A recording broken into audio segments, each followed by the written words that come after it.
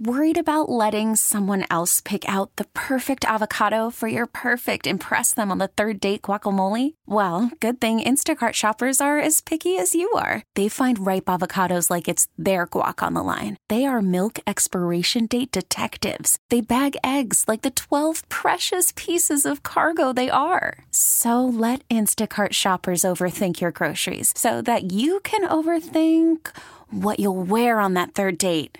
Download the Instacart app to get free delivery on your first 3 orders while supplies last. Minimum $10 per order. Additional terms apply. Honor Crowther Fagan adored her big brother long before he became immortalized as the man in the red bandana. At the dedication of the September 11th Museum, President Obama praised Wells Crowther for his heroic actions, his sacrifice as he saved people in the South Tower of the World Trade Center. Early on, in her despair, Honor put pen to page and wrote a children's book. I didn't have kids at the time. I wasn't even married at the time. But I knew that children were in my future, and I wanted a way to memorialize my brother in a sense of goodness and rightness instead of sadness and grief.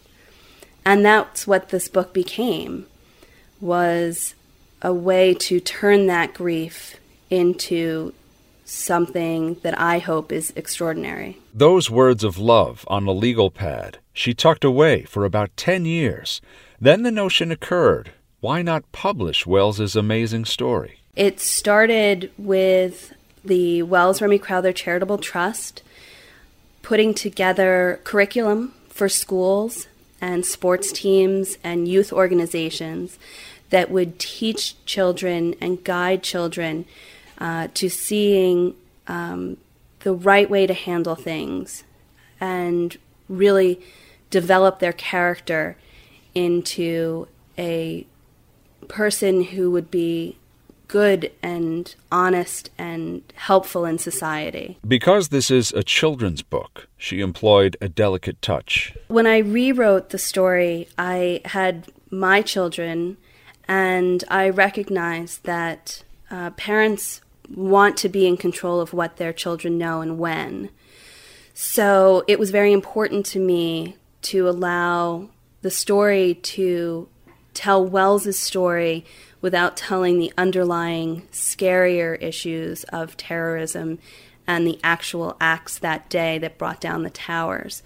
So what I did with this story is open the doors for those discussions to happen, but I did not use those stories directly in the book.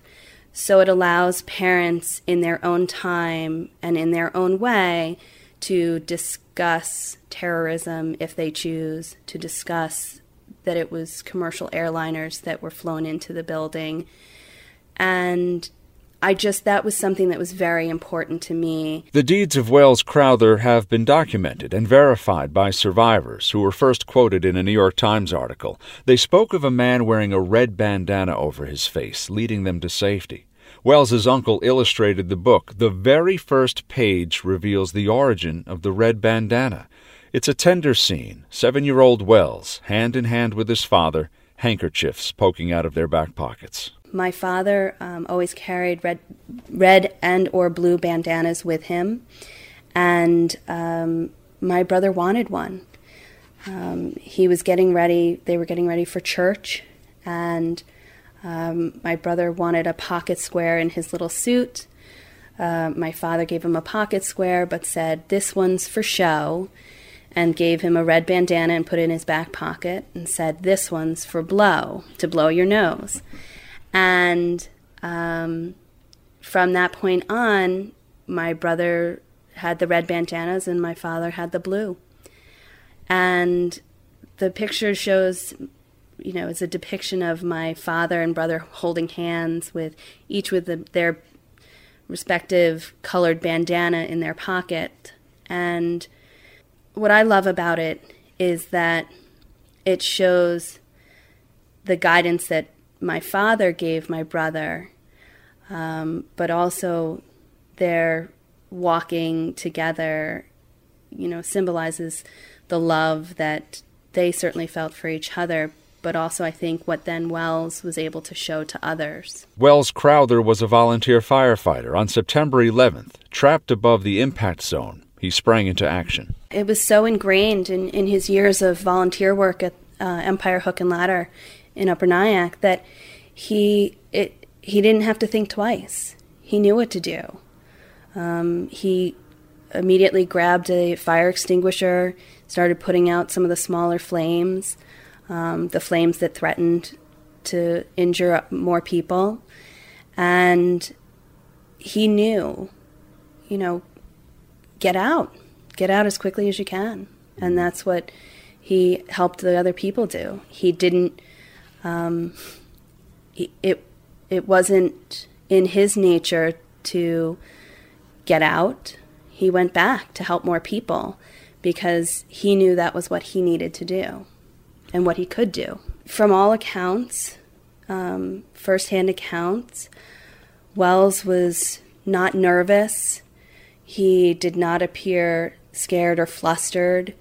He just took charge and told people, if you can help someone else, help them, even trying to get other people to help others. If you can help someone, help them. But he also knew that there were some people who could not be helped. And he said, this is how it's got to be. And get up, walk now, here are the stairs, come follow me, I found the stairs. And that was his call to action. And he knew that he could help people. He knew he had to get people down to safety. And that's what he did. He went back up, took 3 trips between the 78th floor and roughly the 63rd floor, I believe it was, where the air was clear. Mm-hmm. And in those 3 trips helped 3 different groups of people and made it eventually all the way back down to the lobby of the World Trade Center, where he met up with firefighters and policemen who were staging a rescue effort because he knew roughly how many people were trapped and what they would need to do to rescue those people up on the 78th floor. And then started to go back up again, is that?